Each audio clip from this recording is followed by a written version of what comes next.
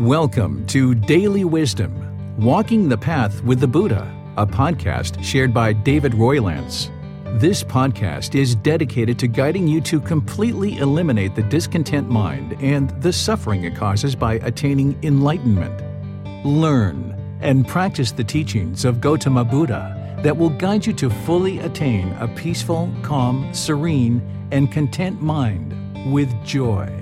To support this podcast, visit patreon.com/support Buddha or visit buddhadailywisdom.com, where you will discover a full range of courses, retreats, and online learning resources to assist you on the path to enlightenment. Now, here's our teacher to share more.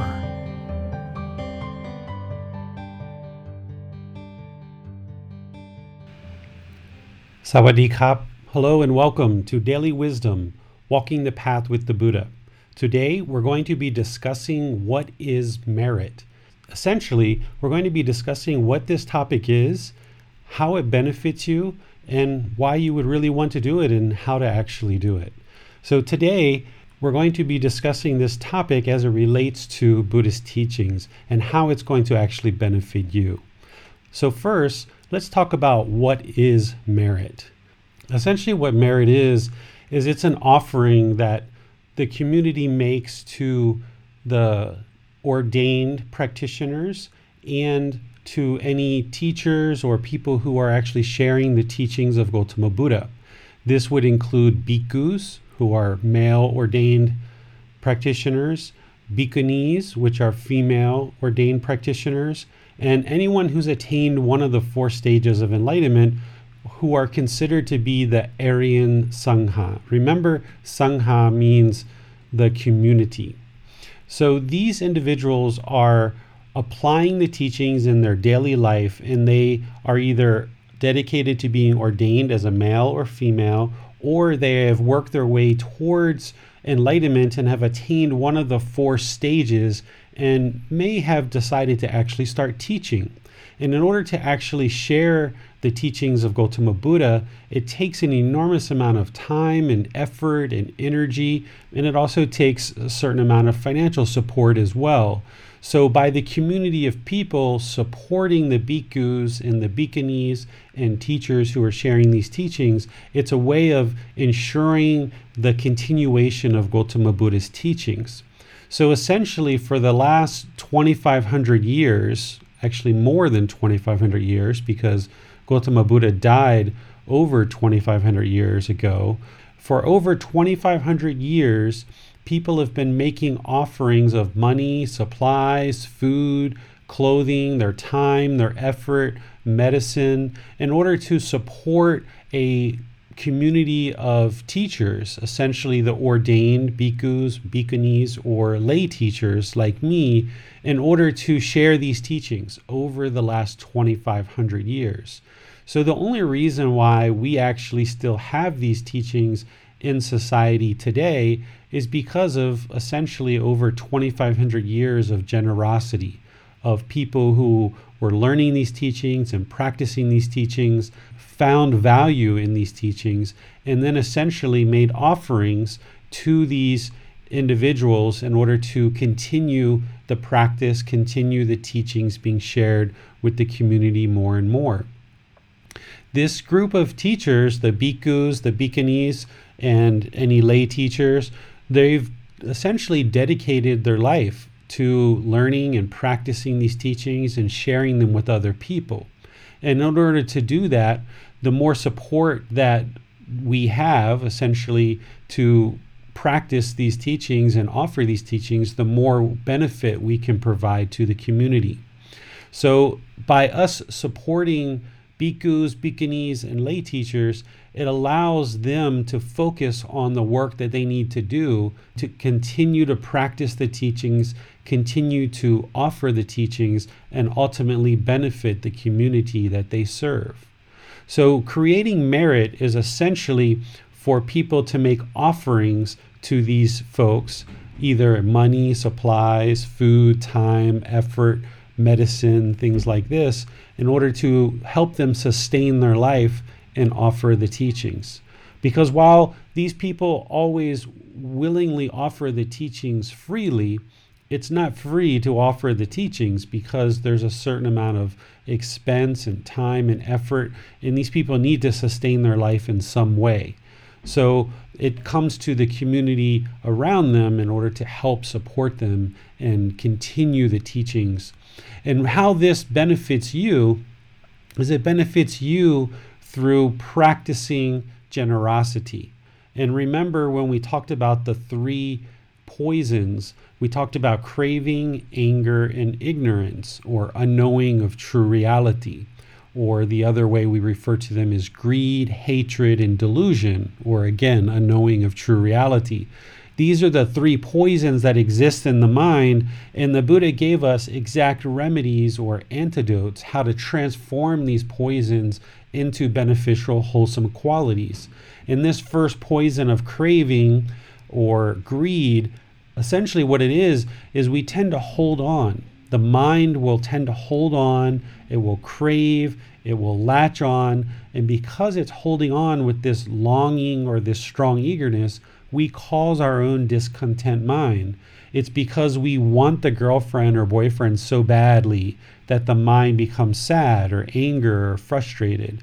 It's because we want that job, or we want everybody to wear a mask in our community, or we want everybody to stay inside and we don't want anyone to go out. And if we see somebody out, it makes us frustrated or irritated, right? Or if people aren't following what we feel is correct, because we have this longing, it creates this irritation or this annoyance because the mind is holding on.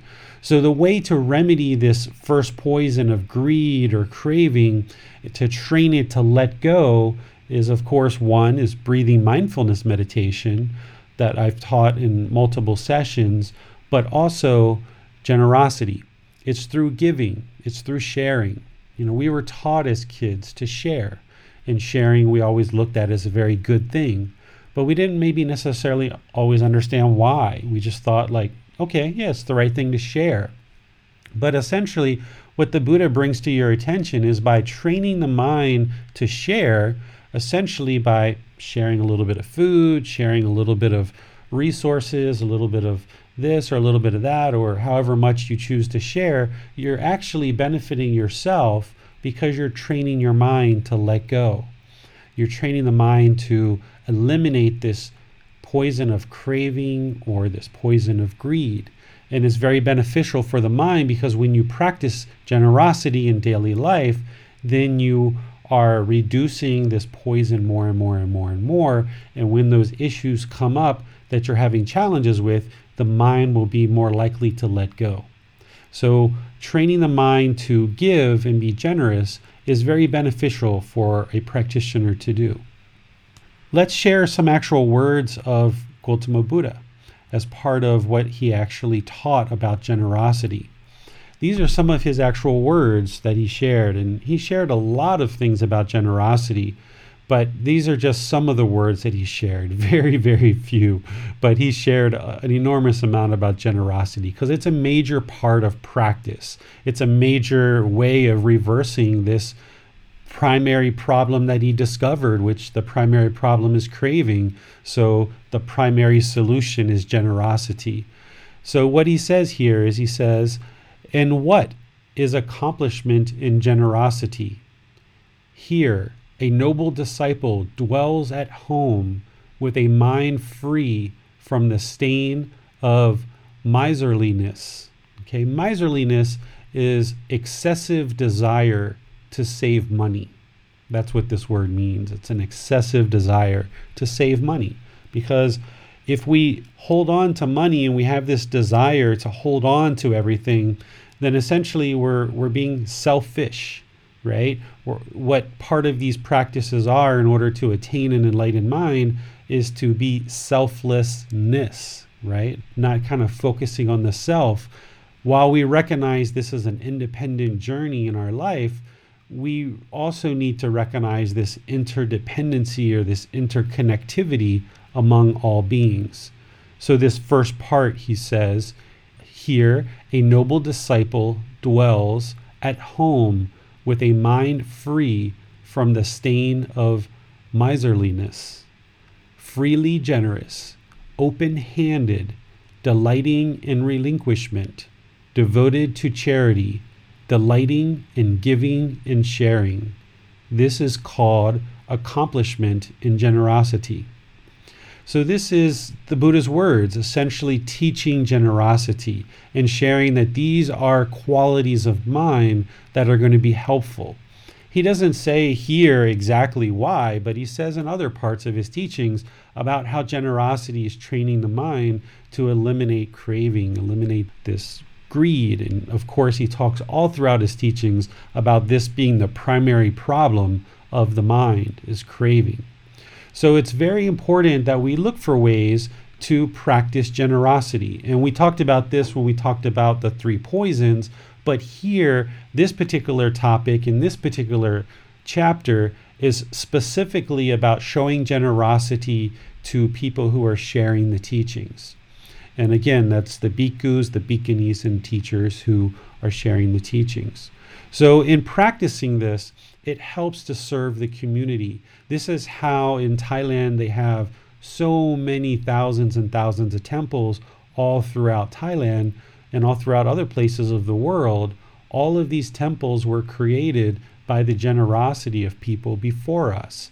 So the temple that I teach at, it's about 700-year-old temple. So that means even prior to 700 years ago, people were already donating land and donating supplies, donating money to build up the structures, and there's many different buildings on the land. And for the last 700 years, since that building was created, there's been, nonstop practitioners who have supported this particular temple. In the street that I teach on in the city of Chiang Mai, there's probably about 10 different temples. They're literally right across the street from each other. The entire street is lined with temples, and some of them are quite large and quite ornate. And this is because of the generosity of the people, because they see the benefit of the teachings helping them in their life. So they share their time, their effort, their resources in order to practice generosity, which ultimately helps them because they build up a community around a temple. And then there's teachers that are able to come to that temple and actually share the teachings, which benefits the people. So there's always going to be this certain need for financial support in these teachings.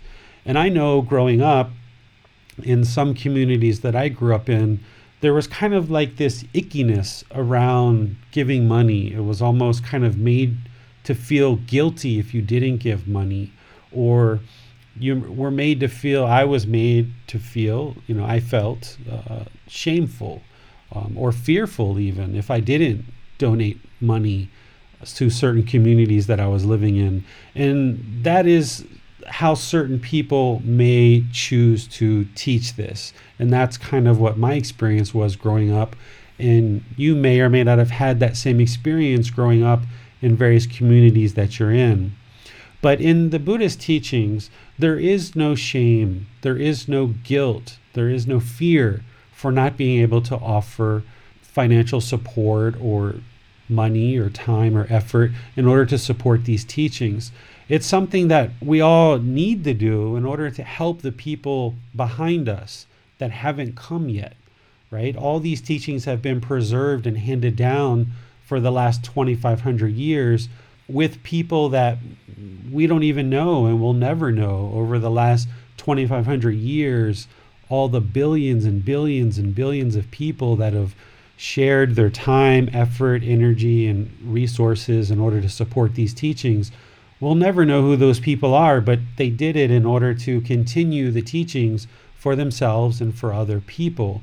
And our generosity in this day and age is going to help the people after us. So the next 10, 50, 500 years, these teachings are going to continue to spread throughout the world. And it's our offerings of merit, our offerings to the bhikkhus, the bhikkhunis, and teachers, which is ensuring that these teachings are continuing to benefit more and more people throughout the world.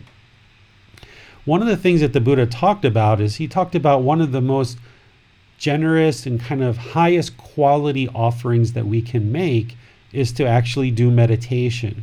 He went through a long list of offerings that people could make to him, and he talked about, large plots of land and lots of gold and lots of food and all these other offerings.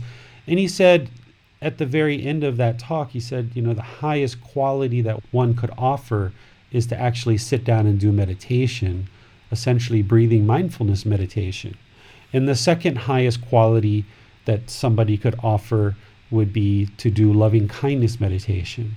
And I feel that way as well, that I think that for students to actually do breathing mindfulness meditation and loving kindness meditation is the absolute best thing you could do for your practice and for all of humanity. Because by you learning and practicing these teachings and you becoming more and more enlightened, it's not only going to benefit you, not only benefit all the people around you, but it's going to benefit all of humanity. And these teachings will be able to continue to grow and prosper and shared around the world. But there's also a certain need for food, for shelter, for water, for medical supplies, for financial support. And that's what we do in this practice, is we find ways to support the teachings. When I was in America and not really practicing these teachings too closely, but as much as I knew at the time, I was a pretty successful businessman. I was making about $1 million a year gross. And then I was taking home whatever amount I was taking home. But I always found ways to support the local temples and the local monks and other charities as well.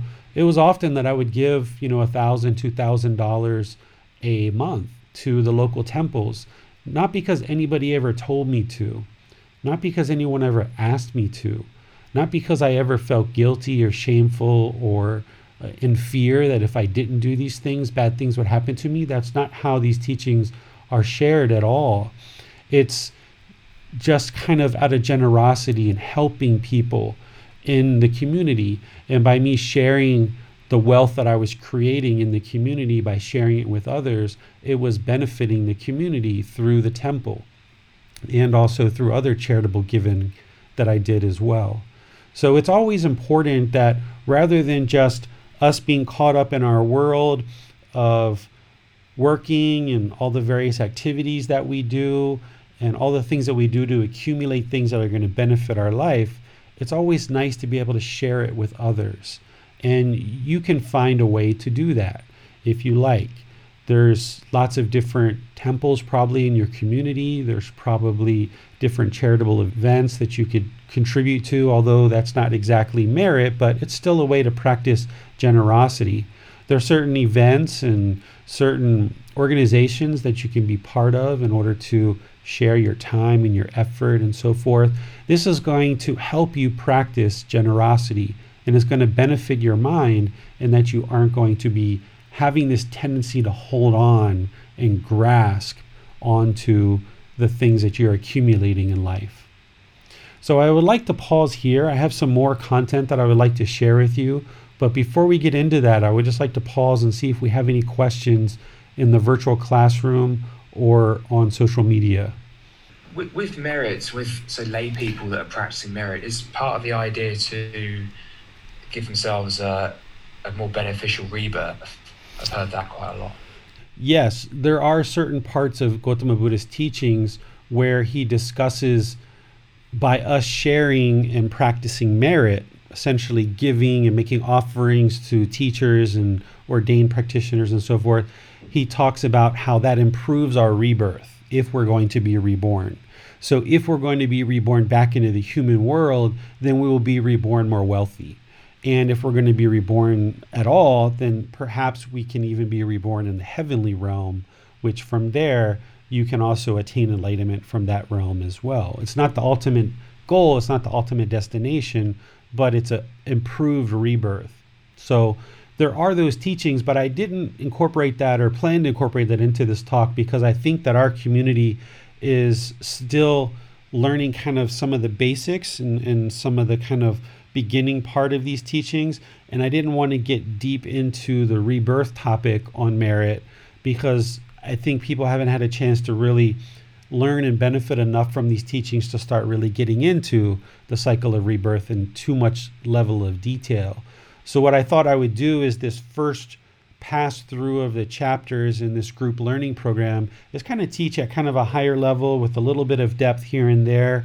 And then this program will be over because we'll have gone through the entire book in August. And then shortly thereafter, I will start this program again and go through all the chapters again. And at that point, I will teach to another level of detail that I didn't teach going through the first time. And then that's where we'll be able to get into more about the cycle of rebirth, because I think people need to see some more benefit and see some improved qualities of the mind before we get too deep into things like the cycle of rebirth. Because coming from a Western culture, I think this one is more challenging for people to understand, because so many people have been taught that you only have one life, that you're essentially born and then you die and then something happens to you after that, and that you only have one life. So because you understand this, and this is what your teachings have been pretty much your whole life, that's not true. That's not the way things work. But to really dive into that level of detail now, I think is just a little bit premature. So I'm going to wait until we go back through on the next iteration of the group learning program to really get into the cycle of rebirth. Although in one of the chapters, I think it's around chapter 22, I do talk about moving from the animal consciousness to the human consciousness. And in there, we'll actually talk about rebirth a good amount in this particular run of classes. But you're 100% right, Max, that Gautama Buddha did talk about that. The goal is never to be reborn. So hopefully people will learn and practice the teachings enough that they can attain enlightenment and never actually be reborn. But should you need to be reborn, having been generous, it will improve your rebirth. And the reason for that is because if you've practiced generosity in this life, then there's going to be less and less and less craving. And with less craving, it means that there's going to be a better rebirth. So it's not like we're manipulating this and saying, okay, well, you give money now and you're going to get something good later, because that kind of sounds like probably what we've been taught in other traditions. That's not what the Buddha was actually teaching 100%. What he's teaching is by practicing generosity and reducing the craving in this life, it actually creates a better situation for future rebirth. But the goal is to never be reborn. So hopefully you never even get to that point. Other questions that you have, Max, besides the question on rebirth? No more questions. No, that's a good answer. I suppose one comment I'd like to add is that merit is therefore a good stepping stone, I think, to discovering deeper elements of the teachings. That's how I view it, because I think a lot of our society is very much built around pleasure seeking, and we haven't necessarily seen that getting what we want sometimes comes with the downside, or not getting what we're attached to inevitably downside. And I think the giving of merit is a way that we can chip away at that a little bit and experience the joy of actually having less, or the joy of generosity, and also meditation.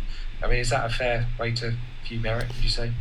One way to think about this for me is, let's just say like somebody had no idea of the Buddhist teachings whatsoever. They completely brand new, or maybe they were studying a different tradition of Buddhism and they happen to start now learning the Buddhist teachings. And they start learning about the Four Noble Truths, the Three Universal Truths. They learn the Eightfold Path, the 5 Precepts, the 3 Poisons, all of these different teachings, meditation. They start implementing it into their life, and they're seeing all this benefit, and they're seeing improved qualities of mind, and they're starting to reduce their frustration down to irritation, to annoyance. They're noticing that they're not getting angry or frustrated as much or as often, or less severity. And the condition of their mind's improving through things like meditation and other teachings. Well, eventually, the community and each individual in the community gets to a certain point where they start realizing like, wow, these teachings are really benefiting me. They're really improving the condition of my mind. It's not something that you're doing on belief. Remember, the very first talk that I gave in this program was, don't believe me about anything, is practice the teachings and see it for yourself. So up until this point, if someone was brand new and they're just learning and they're getting the teachings, learning those, and they're practicing them and they're seeing improved qualities of mind, well, if this person is still holding on to things like certain resources or money or not willing to share with other people, then there's still obstacles there in the mind that's inhibiting them from realizing the enlightened mind. So essentially what we could almost say is one wouldn't be able to attain enlightenment without actually producing merit, because one of the fetters, one of the things that we need to extinguish from the mind is any doubt about the teachings. And if we have doubt about the teachings, then we're not going to attain enlightenment. And if we have doubt about the teachings, it also means that we're probably not going to be generous. We're not going to be practicing all the teachings, which includes making offerings and being generous. So we could easily say, if we understand that learning and practicing these teachings is improving the quality of the mind, and we understand that the 10 fetters need to be eliminated in order to fully eliminate these unwholesome qualities of the mind, that's what the 10 fetters are, the unwholesome qualities of the mind, then these things need to be eradicated in order to produce an enlightened mind. One of the fetters is doubt about the teachings. So if somebody is learning the 3 universal truths, the 4 noble truths, the Eightfold Path, the 5 precepts, the 3 poisons, they're learning about Kama, they're learning about meditation, their mind is improving, but they didn't support the teachings in any way. They didn't offer food, they didn't offer time, they didn't offer support in terms of financial resources or something like this. Then to me, I think there's still doubt about the teachings there, that they're not fully practicing generosity. So I could say that without somebody being willing to support the teachings that are being shared with them, how could they ever actually step past and eliminate this fetter of doubt about the teachings, because someone would still be in a position of holding on and not being willing to even support the people who are sharing the teachings with them. So what you'll see in Thailand is you'll see the community that comes in on a regular basis, and without being asked, without being prompted, without any basket going around, which is what I grew up with, again, without any guilt or shame or fear, people just willingly come to the temple on their own, at their own accord, sporadically, and they will just walk in and they will just make offerings of, money, supplies, food, whatever it is, and they will share what they have with the people who are dedicated to learning and practicing the teachings. Now, if you live close to a temple here in Thailand, the monks actually go out every day and actually walk down the street with a bowl, and they just walk. They don't have any expectation. There's no expectation from teachers or from monks for people to give us support, but the monks, part of their discipline is they just walk down the street with a bowl, and whoever would like to put something in their bowl, they just do it. Again, not out of requirement, but the monks just essentially, it's like their morning exercise. They might go out for 2, 3, 4, 5 mile walk. In the city, it's a lot shorter, but in the temples that are out further, like where I am, they will make much longer walks, 4, 5, 6 kilometers, and anyone along their path is welcome to make offerings, and it's an opportunity to create merit. So it's just a regular part of practice, where when we grew up, or at least when I grew up, there was a certain service in a building, there was a certain talk given, and then there was kind of a basket that was moved through the seats, and there was kind of like an expectation or an obligation, and you were kind of sometimes made to feel guilty or shameful if you didn't give, where this isn't the way these teachings are set up. These teachings aren't pushed onto people, they're really pulled into the community. So it's only by people's interest to actually come to classes like this. Like, nobody's forced you to come here to learn. You've chosen to come into this online class. You've chosen to come to the streaming. You've chosen to listen to the podcast. And because of your choice, you're learning and improving your understanding of these teachings that you can then practice and train the mind to be a better and better condition. And at your own will, at any time, people in Thai culture, and what I would suggest for you guys is at your own interest to make offerings in order to support the teachings. Because without your support, I wouldn't be able to keep teaching and keep doing what I do. I'm kind of fortunate in that I did make a good amount of money when I was in America, and I was able to do things like buy this house that I don't have to pay rent. And I was able to do things like that. And I live here in Thailand where things are very inexpensive, and a small amount of money goes a really long way. But there's still a need for financial support. And there's another situation that I have that's going on really good, which is I do work for about 10 hours on the side, and I make a little bit of money to support myself and my family, because even though I made a lot of money when I was in America, that money's all gone now. So I still kind of walk this line of having a job and kind of doing a little bit of work, about 10 hours a week, but I spend probably about 80 plus hours a week teaching these teachings and sharing these teachings. And what I would ultimately like to get to is to the point where there's a large enough community that is supportive enough and finding enough benefit in the teachings that I'm sharing that I wouldn't necessarily need to do that other work. Because the more time that I can spend producing content and sharing the teachings, the more beneficial that I can be. And all the donations that I've received from students have gone right back into helping to share the teachings more. I've actually spent a lot more of my own money at this point to share these teachings than I've ever taken in from students. For example, this particular program, this group learning program, I had to buy a brand new computer just to be able to host it, because it takes so much processing power to be able to stream to all these different platforms, to do Zoom, to record the podcast.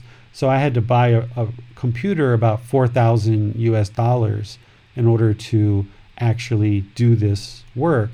And that money came from the work that I'm doing on the side, that I was able to work enough, save up enough money, and now I'm using that in order to share the teachings with all of you, and hopefully even more and more people beyond that.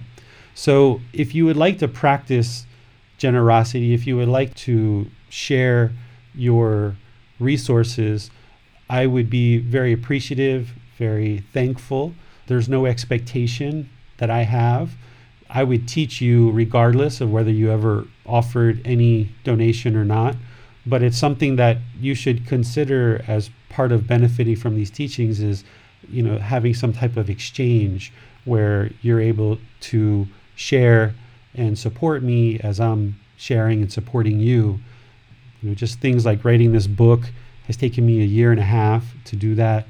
Offering teachings in the Facebook group, the YouTube channel, all the things that I do, I'm very pleased and very glad to be able to offer all these teachings to everybody. But there is a certain amount of me kind of walking the line of working on one side and making sure that I'm able to support myself and my food, but then on the other side, using some donations to be able to do things like produce an audio book, print books, advertise for classes, support different equipment that I need in order to actually share these teachings with you guys and people after you. Because you may learn with me for 3, 4, 5 years, and then you may have learned enough that you've actually become more and more enlightened and we won't need to talk, or you won't need to come to classes as much anymore, because you'll have learned so much that you can just practice and practice and practice.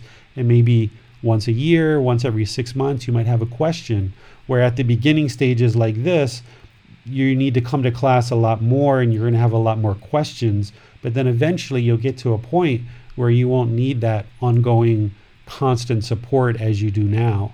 You'll get to a point where you can kind of spread it out more. But your offering your donation is not only helping you, but it's helping the people who are coming after you to be able to support them in their learning.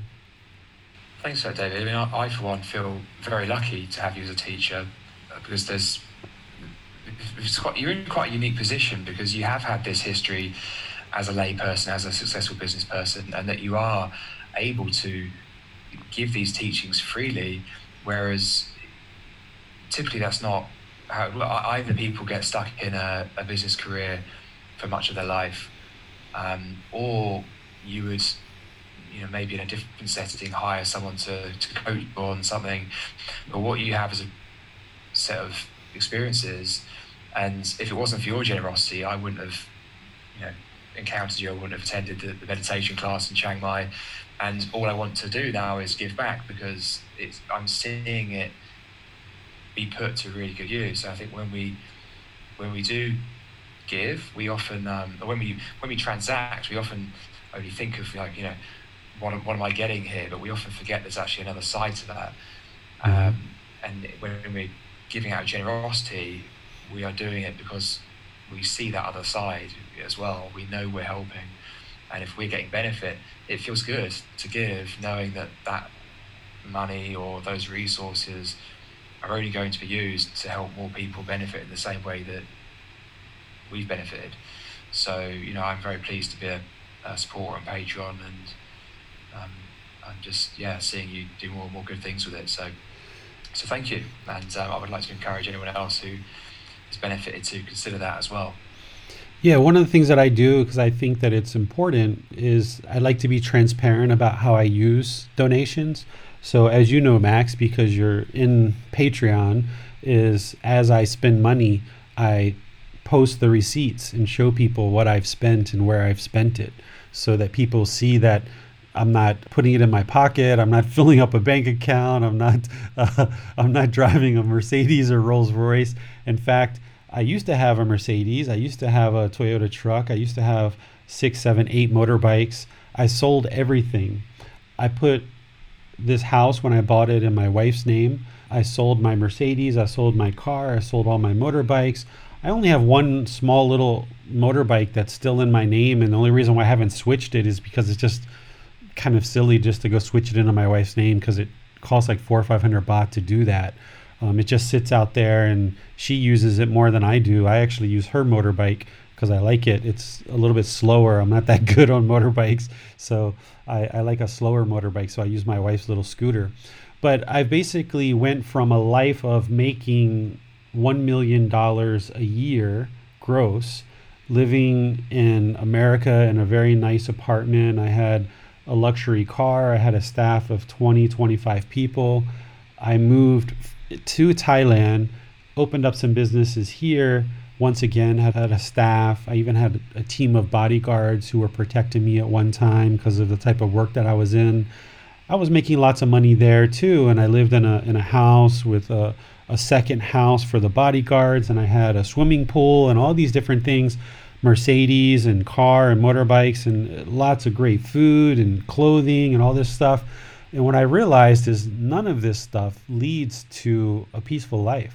None of it leads to a peaceful mind. It doesn't mean you can't be wealthy and attain enlightenment, because you can. There's plenty of wealthy people that do wonderful things in the world. In fact, the more wealthy you are, the more you can benefit other people. But for me, I got to a point where I was realizing that my mind was just producing all this effort and all this work to sustain this lifestyle, wearing expensive clothes, driving expensive cars, going to expensive restaurants. It was just requiring me to stay in that lifestyle.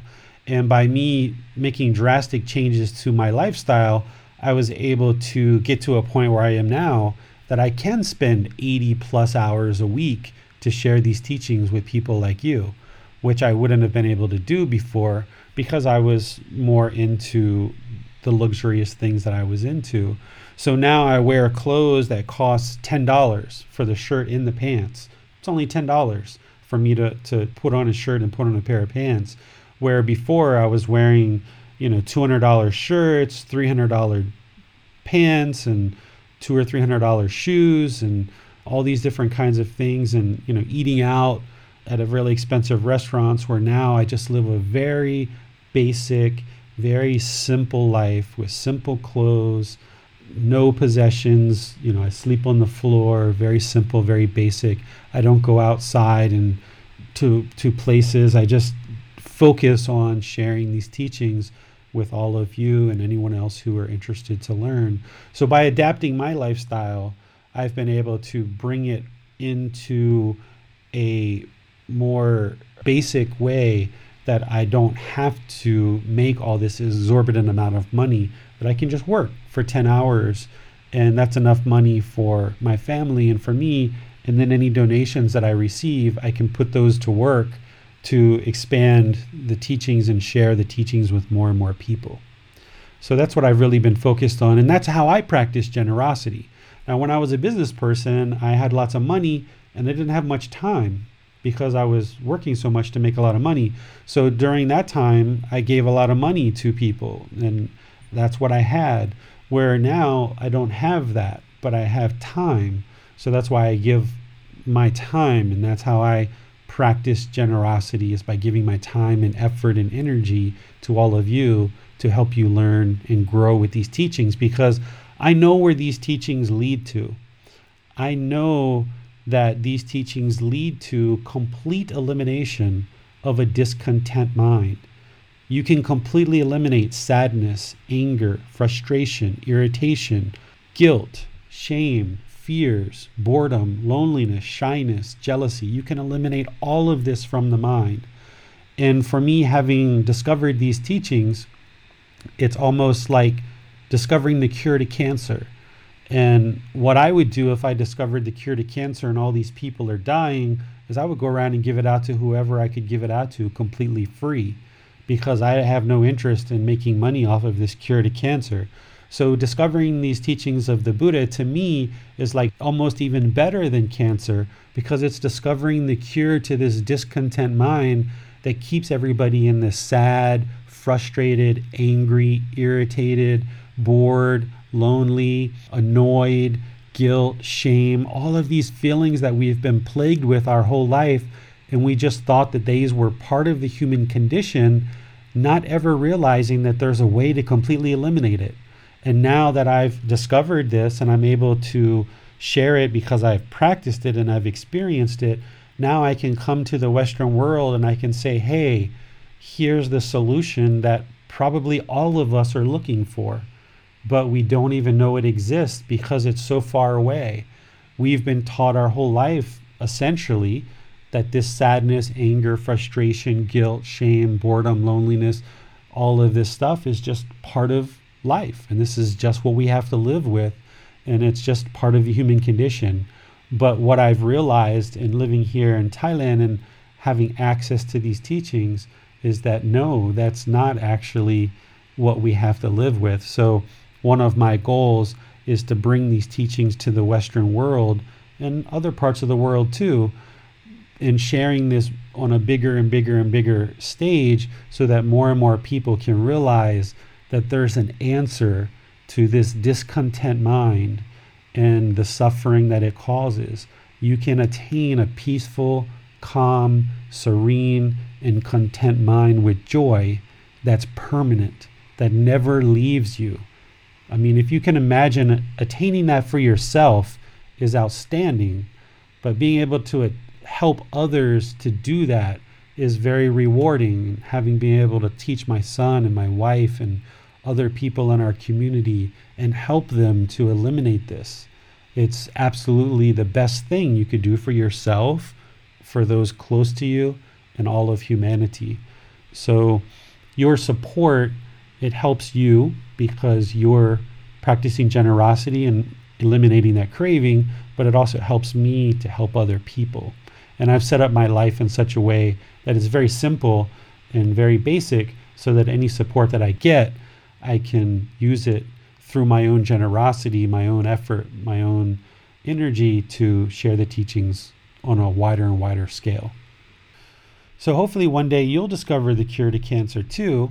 And the more and more that you learn these teachings, you'll be able to share them with your family and your community as well.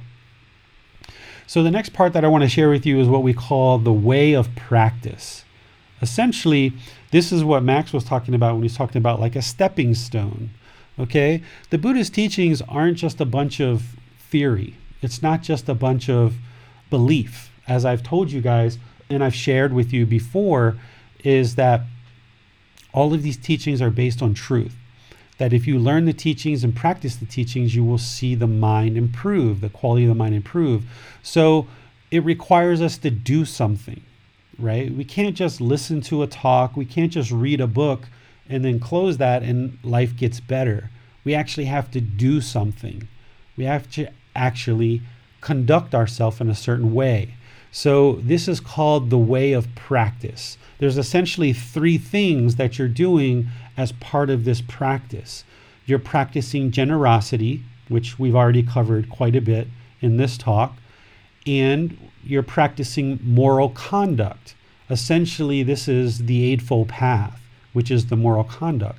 And you're practicing meditation, right? It's through these 3 waves of practice that the mind is going to improve. So this is how we practice. Essentially, what generosity is generosity is being willing and ready to share your time, your effort, your energy, your resources, things that you are accumulating. And not because it's expected, but just because you see the benefit in doing so, not because you necessarily want something from somebody, that you're getting this, so I'm going to give this, right? This is how the mind works, is I want this product, so I'm going to give money and I get this. But what you've got to get to in your practice is you've got to get to a point where you're willing to share with other people without any expectation of return. So if I open a bag of potato chips, like I've talked before, I offer it to the people around me, not because I want anything back from them, not because I want them to share their potato chips with me, not because I want them to look at me like I'm such a great guy, I'm so wonderful, but just because it's beneficial to share and I would like to share with people. So you need to get to the point with your mind that it's not always this one for one, that I'm giving this, so therefore I'm getting this. And whatever I get, it should be equal or higher to the amount of what I'm giving. So I'm only going to give whenever I get something that's of equal value or higher. This is selfishness. So sometimes we need to train the mind to be generous, to just to give without any expectation of anything in return.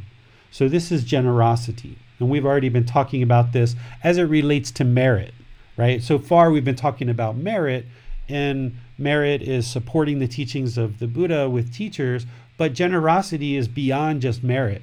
It's actually sharing with other people as well, and practicing generosity in many different parts of your life. And this is where you also have to find the middle way, right? Because if you share excessively and you don't have enough for yourself, then that's going to cause problems for you.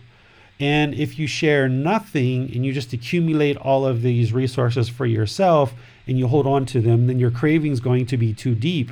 So that's not going to be beneficial for the mind either. So going back to what we talked about in chapter 6, which is the middle way, is you've got to find that middle way. And that middle way is going to fluctuate. You know, in certain times, what I noticed when I was doing a lot of giving of finances in the temples in America, when I was making a lot of money and I had a lot of wealth, I was giving a lot. And at times where maybe things were a little bit tighter, I wasn't giving quite as much. And I would kind of throttle it back. This is finding the middle way. And you've got to find that with generosity, whether you're making offerings to your teacher for guidance and for just to support them in their efforts to share the teachings, or whether you're offering to charities your time, effort, and energy, if you weren't finding that middle, it's going to cause problems because you're either giving too much or you're not giving at all. So you've got to find that middle in terms of giving your time, effort, energy, and your resources. So practice generosity. That's the stepping stone. Without generosity, these teachings wouldn't continue. These teachings would not have lasted for over 2,500 years. So that's why it's first. It's the first part of practice. It's the first way of practice. But then the second part is this moral conduct or virtuous behavior. This is kind of holding and manifesting certain principles that you feel are higher or proper conduct. And this is what the Buddha is giving us in the Eightfold Path. We need taught the right view, the right intention, the right speech, the right action, the right livelihood, right effort, right mindfulness, right concentration. These are essentially the moral conduct. Specifically, right speech, right action, and right livelihood are really honing in on the conduct that we do on a daily basis, because it's our speech, our actions, and our livelihood that is essentially our conduct. But you can also even kind of look at the wider Eightfold Path in terms of this as well. But specifically, our speech, our actions, and our livelihood comes down to our moral conduct. Whereas if we're following right speech, which has the 5 factors of well-spoken speech, which is speaking at the right time, what we say is true, what we say, we speak gently, what we say is beneficial, and is spoken from a mind of loving kindness without blame. If you go back and you look at right speech and you bring your speech closer and closer to that, and you hold that as a higher principle of proper conduct, then bringing your speech closer and closer in line with that, what you'll see is that you'll be able to have better and better relationships, both personally and business-wise. Okay? And then if you bring your conduct closer and closer to what's described as right action in the Eightfold Path, you will have better personal relationships and better business relationships. And same thing with right livelihood. And this is one of the reasons why people do tend to make offerings and they do become generous and practice merit, is because the more that they learn these teachings, the more that they practice these teachings, their life continually improves, and they see better personal relationships and they see better business relationships. I know that when I first started out in America and I opened my own business, I was just kind of like just getting started. But the more I dove into these teachings and the more I practiced them, the more successful I became in business. And about a period of about 12 years, I went from just opening this small little business out of my little apartment in Virginia, Northern Virginia, right outside of Washington, D.C., and just creating a little website and just offering it kind of a little business on the side, to by 12 years later, the company was grossing over $1 million a year. And the reason why is because I built up my Kama. I made really good decisions in that business, and I practiced good customer service. I hired very good people that were working really well, that they were getting along with each other. They were spending time as a group. We treated our customers well. We never focused on the money. We never thought about the money and focused on that. We just always focused on helping the people. Because what we were doing is we were doing massage. We were doing Thai massage, herbal treatments. We had a school that we were teaching Thai herbal traditions and Thai massage. And part of that, I was teaching Buddhism as well. So the more that I practiced the teachings of the Buddha, I noticed that the more virtuous behavior that I had as a person, as a husband, as a father, as a business person, as an employer, as a member of the community, my business just kept growing and growing and growing and growing. And this was directly related to learning and practicing the teachings closer and closer and closer.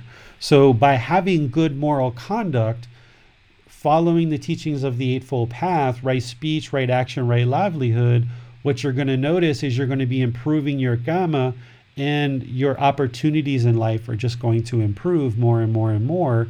And it's going to be a more stable life. It's going to be more stable, that your businesses or your jobs or whatever you decide to get into is going to be stable.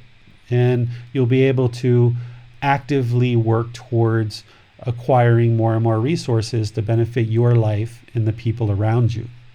So having moral conduct and practicing right speech, right action, right livelihood is another way of practice. It's part of this whole 3 aspects of practice. And how would you ever know about that virtuous moral conduct if you weren't generous to produce merit and have teachers that are teaching you the moral conduct? So you wouldn't get the moral conduct from the Buddha's teachings if you weren't first practicing generosity and actually having teachers around you that can teach you this moral conduct. So that's why generosity is first. And then we move into moral conduct. Okay, well now once we know about the moral conduct, right speech, right action, right livelihood, then we move into meditation. And these are things that I've been teaching you guys: breathing mindfulness meditation and loving kindness meditation. And this is a way of practice. We need to ultimately do meditation in order to train the mind, because we can go out and share with people all day long and share whatever we want to share. But if we're not practicing right speech, right action, right livelihood, we're not practicing moral conduct, we're going to be producing all kinds of unwholesome results in our daily decisions, because we're practicing wrong speech, wrong action, wrong livelihood. And then how do we actually do this, not only with the Eightfold Path, but that latter part of the Eightfold Path, right effort, right mindfulness, right concentration, essentially comes down to meditation and training the mind through breathing mindfulness meditation and loving kindness meditation. Now, this word meditation in Western culture is kind of used in a lot of different ways. So that's why I wanted to make sure I put a definition to what is meditation. Because some people will say, I'm going to walk the dog and I'm going to meditate, or I'm going to go for a jog and I'm going to meditate, or I'm going to read a book and meditate. But these are actually 2 different activities. You can't actually read a book and meditate, and you can't walk the dog and meditate. You can't jog and meditate. Now, while you're walking the dog, you might be practicing mindfulness, which is awareness of mind. Or while you're reading a book, you may be practicing mindfulness, which is awareness of mind. Or while you're going for a jog, you might be practicing mindfulness, which is awareness of mind. But you're not actually meditating. What meditation is it's an independent, dedicated session where you're actively training the mind, right? It's a technique where you're actively training the mind to either eliminate certain qualities of mind or cultivate certain qualities of mind. So the 2 types of meditation that I've taught so far, which is breathing mindfulness meditation, is the first one. It's teaching you and training the mind to eliminate this quality of craving from the mind. So we're working in a dedicated, independent, active training session to eliminate the quality, or eliminate this craving, eliminate this greed, this holding on, this mental longing, this strong eagerness to hold on. So we're eliminating a certain quality from the mind in an active, independent, dedicated training session. And then loving kindness meditation in a dedicated, independent, active training session, we're training the mind to cultivate loving kindness or active goodwill without judgment towards all beings. So meditation is the active training of the mind to either eliminate certain qualities or cultivate certain qualities of mind. And this is ultimately what we work through in order to train the mind. But there's these other aspects that we need to pay attention to, because just like we couldn't share whatever we share and talk bad to people and actually reach enlightenment, you wouldn't be able to reach enlightenment through just sharing. You wouldn't be able to reach enlightenment through just having right speech, right action, right livelihood, Because if you weren't sharing and you weren't meditating, you wouldn't be able to reach enlightenment with just moral conduct. Likewise, you can't attain enlightenment just by meditation. This is one of the big misunderstandings in the world of Buddhist teachings, is people think that the Buddha basically walked, he sat down under a tree, and then in a certain period of time, he became enlightened, right? And some people are misunderstanding, and they think that all you need to do is meditation and you get to enlightenment. But it's this 3 ways of practice that's leading to enlightenment. So we need to actually practice all 3: generosity, moral conduct, and meditation in order to actually work to attaining enlightenment. As we discussed here with generosity, and once we were talking about moral conduct, you heard me talking about right speech, right action, and right livelihood. Well, embedded in there is the 5 precepts. The precepts are part of moral conduct. If everybody in the world practiced the 5 precepts, what a beautiful world this would be. Because let's review the 5 precepts just on a brief level. If nobody killed, we didn't kill other humans. Essentially, there's no murder in the world. There's no suicides in the world. There's no killing of living beings, animals, insects, all these different things. There was no killing in the world whatsoever. What a beautiful world that would be. There's no stealing in the world. Nobody stole from each other. Everybody just allowed each other to acquire whatever resources they needed, and nothing ever got stolen from you. Just think about not locking your front door at night. Never needing to lock your front door. You could leave from home for 2, 3, 5 days and not even need to lock your door. You can go to sleep at night, not even be concerned if somebody was going to come in at night. You could sleep without even locking your door because people aren't stealing. You wouldn't have to lock up your stuff outside. You wouldn't have to lock your car doors. You may not even need a key for your car, right? We only have keys for cars because we're concerned about people maybe stealing them. But think about living in a world where people didn't steal. Think about living in a world where people didn't have sexual misconduct. Whereas if you were with a partner and you had a relationship that you knew without a doubt, because nobody does, you knew without a doubt that this person was going to be loyal to you. It never even entered your mind whether this person was going to be loyal to you or not.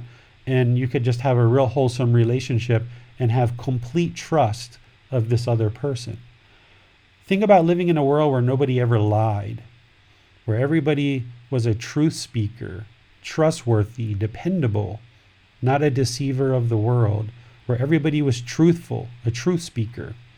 And think about a world where people didn't take substances that caused harm to the mind, or heedlessness, intoxication, right? Where people had pure minds without substances that cause heedlessness. Just these 5 precepts. And not even maybe the entire world. Let's just think even half of the world. Even if just half of the world lived that way. Wouldn't it be like a really wonderful, amazing place to live? So essentially, that's what moral conduct is coming to, because the 5 precepts are part of right speech, right action, and right livelihood. They're part of this moral conduct, is ensuring that we're practicing the 5 precepts closer and closer and closer, because the more that we do that, the more our life improves, but also the more all of humanity improves. And then think of a world where half of the world was actually meditating, or the entire world was meditating to eliminate craving, to cultivate loving kindness or active goodwill for all beings. So by practicing in this way, where let's just say the entire world was sharing and generous, would we have famine in Africa? Would we have poverty? I would say no. Because now what we have is we have a lot of people accumulating a lot of wealth in certain communities, and some people are sharing that and some people aren't. It's just kind of getting accumulated. And we've got people on this planet who don't eat for multiple days at a time. We have people that don't have clothes, that don't have fresh water. We have people that don't have a dwelling or a house to live in. We have people that can't afford medical attention. So in a world where everybody is generous and sharing, there would be no such thing as famine. There would be no such thing as starvation. There would be no such thing as unpure water to drink. There would be no such thing as a human being that can't get medical attention. Everybody on the face of the earth would be ensuring that they're sharing and that everybody was well taken care of. And think of a world where everybody was conducting themselves in a moral way, moral conduct or virtuous behavior, where we all speak to each other politely, kindly, warmly, friendly, respectfully, with appreciation, with gratitude, where we had right action, where we don't harm people with our actions. We don't kill, we don't steal, we don't have sexual misconduct, we don't take intoxicants. And think about a world where everyone's meditating and working to eliminate this craving and cultivate loving kindness or active goodwill without judgment. So this is the way of practice. If everybody practiced these three high-level things and then drilling down into the level of depth, going through the Four Noble Truths, the Eightfold Path, the 5 precepts, getting deeper and deeper into each one of these areas, then we would live in a very peaceful, loving world where humanity is working together to peacefully coexist on this planet as a peaceful, loving, caring society. And this is what's possible if more and more people actually learn and practice these teachings. And this is where we come back to merit, because it's your merit by you supporting the teachings that this world slowly, gradually becomes this world that we're talking about, that's generous, conducting themselves in a moral way, and practicing meditation. And it doesn't happen if there's not support for the teachings throughout the world. Any questions? No questions on Facebook or Zoom, David, but that was a very inspiring section there. You know, imagining all those things coming into fruition in the world, and imagine how much money we'd save on not spending money on the military. That's one thing to think about. One thing I took away from that as well is that I was just going to say that even if someone doesn't have money, there's still things they can do to practice. To know also that meditation is one of the most meritorious things someone can do, if not the most meritorious things something that someone can do. There's a real relief in that, I think, because we can always take time to meditate. Yeah, it's interesting that you bring up the military, because this is something that I think about as well. As I think about, you know, me having come from America and knowing that they spend so much money on the military, is, you know, if everybody in the world was generous, if everybody was conducting themselves in a virtuous way where we don't cause harm, where we're not killing, that means we're not fearful. We're all meditating, right? And there would be no need for military. I think the U.S. spends $700 billion a year in military, because essentially there's fear in this world. There's fear of being attacked. There's fear of what another person could do to us. Whereas if this entire world was generous, practicing moral conduct and meditation, we could use those resources in so many ways. Again, there wouldn't be famine. There wouldn't be poverty, because we could use these resources to provide medical care, to help people, to do better moral things in the world rather than drop bombs and kill people. And, you know, we can't ever get to a point where there's no fear if we don't learn and practice these teachings ourselves. So we need to continue to learn, continue to practice, continue to share these teachings with other people who are choosing to step forward, because not everyone during our lifetime is going to step forward. I know growing up, I grew up in many different challenges in life. I had a lot of challenges going up in my life, really hard life. And I always, for lack of a better word, I craved a better world. I craved a better existence. I craved more peacefulness. I craved more loving and kind and peaceful people around me. And I never understood growing up how to actually do that and what that meant, because I didn't have any exposure. And it wasn't until I started spending more and more time around Thai people that I started realizing that, wow, all the things that I craved my whole life, these people already have it. The first couple of times I came to Thailand, I'll be honest with you, I was pretty judgmental, right? I saw the wooden shacks and the old clothes and the flip-flops and a lot of people in poverty. And I was pretty judgmental of that. And I thought, like, how dare these people, why don't they work? Why don't they do something? Why are they living this way? But what I come to realize is that the Thai people understand that peacefulness and a good life and a content mind doesn't come through material possessions. And that's a really big thing to make a jump growing up in Western culture, because we're taught our whole life that it is the Rolls Royce or the Rolex or the Nike tennis shoes or this or that determines our worth and who we are. And by having these things, it somehow makes us better. And the more we desire those things, the more we crave those things. And if we actually accomplish it, then we've made it. And we're kind of have made it into this life. And we just, in this mindset that we've grown up with in Western culture, we just crave these things more and more and more and more and more. And we keep driving after them, and we keep pushing ourselves, and we keep trying to climb that ladder and get to the point where we're making more and more and more wealth. But we never get there. We never get to a point. And that's what I realized, even in making $1 million a year, driving a Mercedes, having all of these things that I had, I realized, like, where does this end? Where's the end of this? There is no end, because of the way the mind works, and that it's constantly craving. As soon as you make 50,000 a year, then you want 100,000, and then you make 100,000, you want 150, then you want 250, then you want 500, and it just keeps growing and growing and growing, and the mind's never satisfied with what is. It's just constantly craving. So what these teachings are doing is training the mind to circumvent that craving and realize that you can attain a peaceful, calm, serene, and content mind with joy now.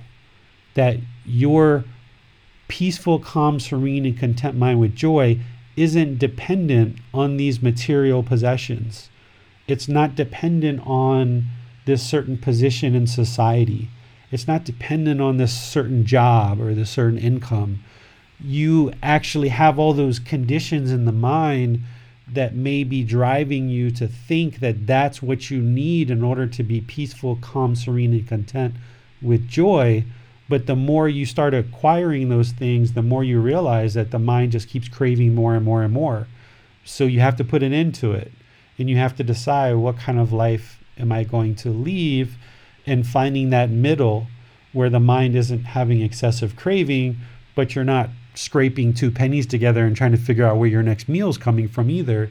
But you find that middle and start knocking down that craving where you realize that you don't have to have the brand new iPhone 11 or 12 or 13 or whatever they're on now.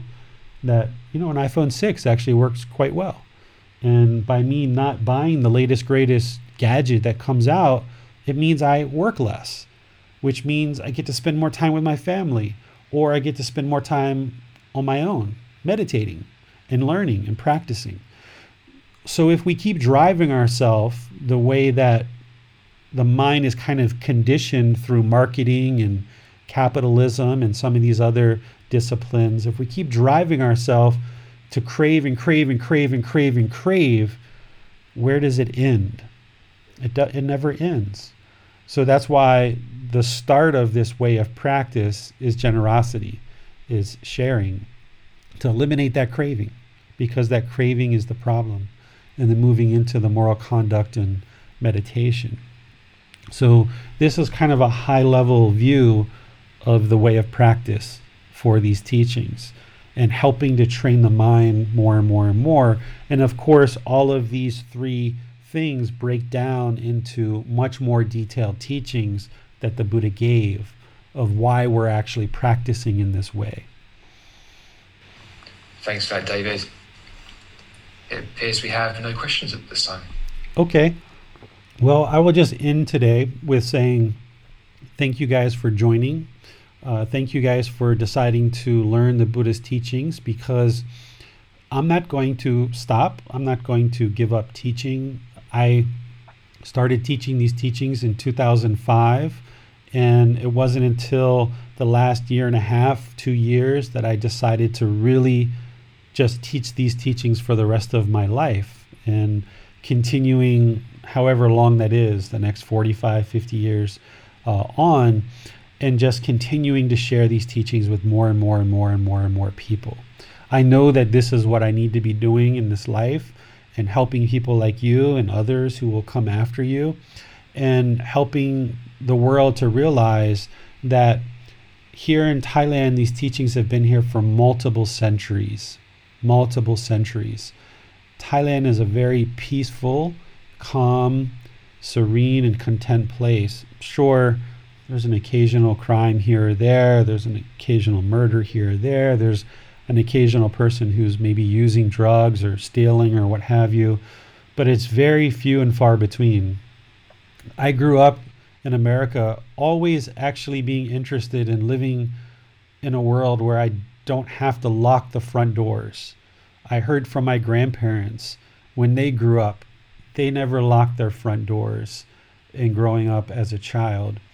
And I'm actually at a point where I actually don't lock my front doors when I go to sleep at night, or when I leave the house. When I go out to a store, I don't lock the house.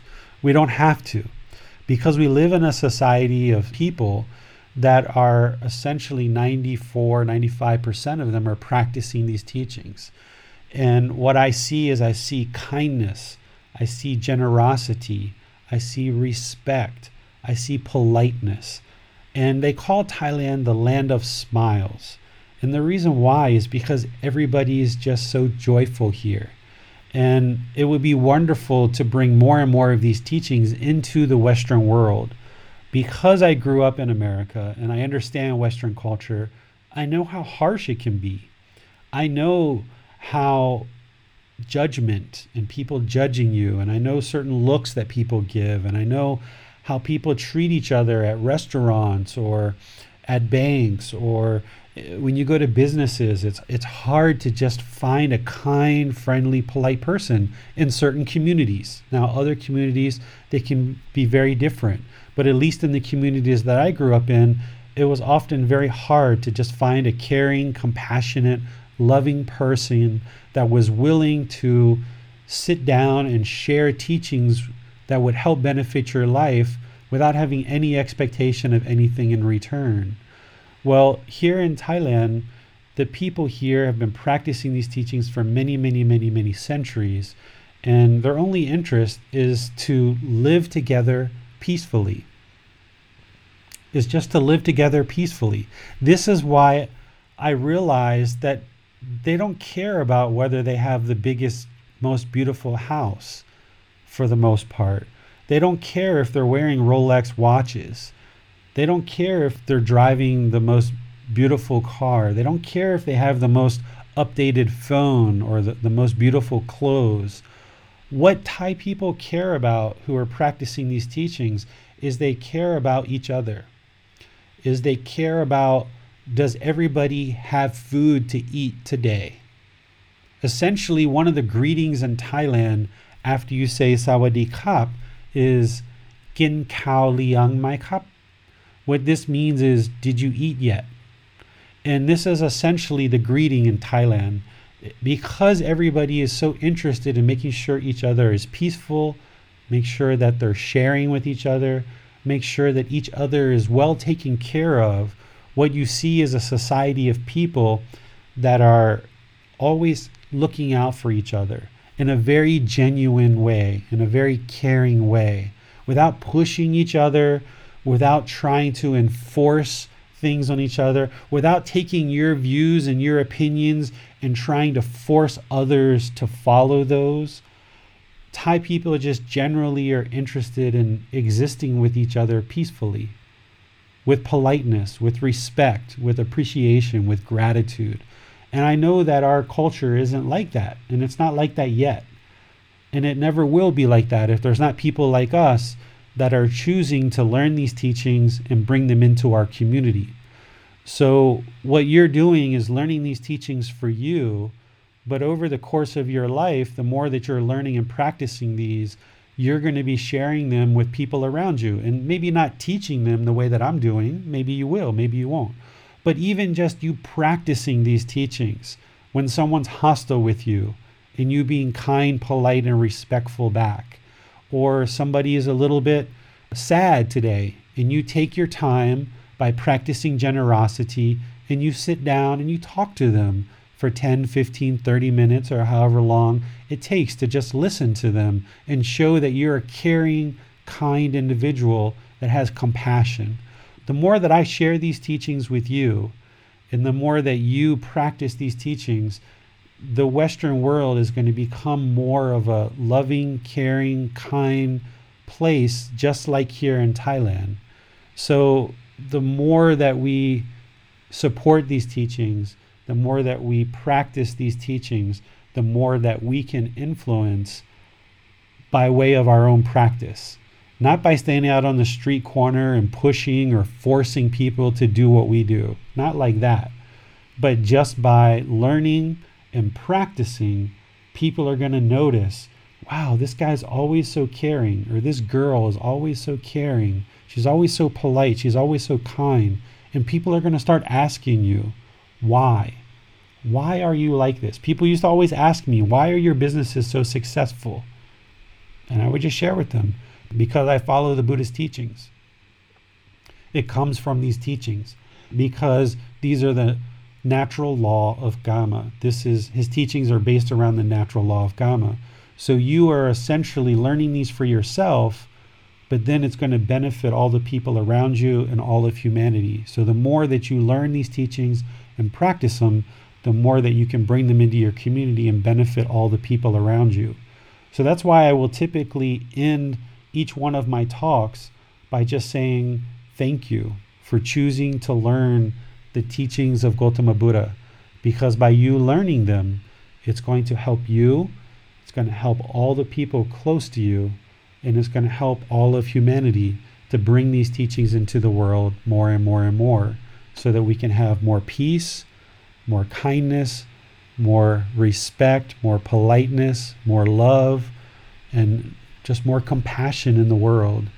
And we do that through you learning and practicing these teachings. So thank you all so much for choosing to learn the teachings of Gautama Buddha. And I wish you guys have a very good, wholesome week, and that you can use these teachings to benefit your life. Next is chapter 11. We're going to be studying meditation specifically. Now, in these sessions that I've done on Wednesday, I've been teaching you meditation, the practical part of meditation. But next Sunday, because we're in chapter 11 and we're going to be going into meditation, we're going to be going into it in a lot more depth than I've been doing in the individual Wednesday sessions. So I'll see you guys either on Wednesday or on Sunday at 9 o'clock Thai time. And in between that, keep reading, keep watching videos, keep listening to the podcast, and enjoy your time. So thank you all so much. Sawadee krap. Have a really good week, and we'll see you next time. Be well. Thank you for listening to this podcast. To provide support for this podcast, visit patreon.com/support Buddha. To access more teachings, visit buddhadailywisdom.com. There, you will discover a full range of courses, retreats, and online resources to assist you on the path to enlightenment. Remember to establish a daily, consistent meditation practice, along with learning and practicing these teachings. A well-developed meditation practice is the foundation in which to train the mind to attain enlightenment.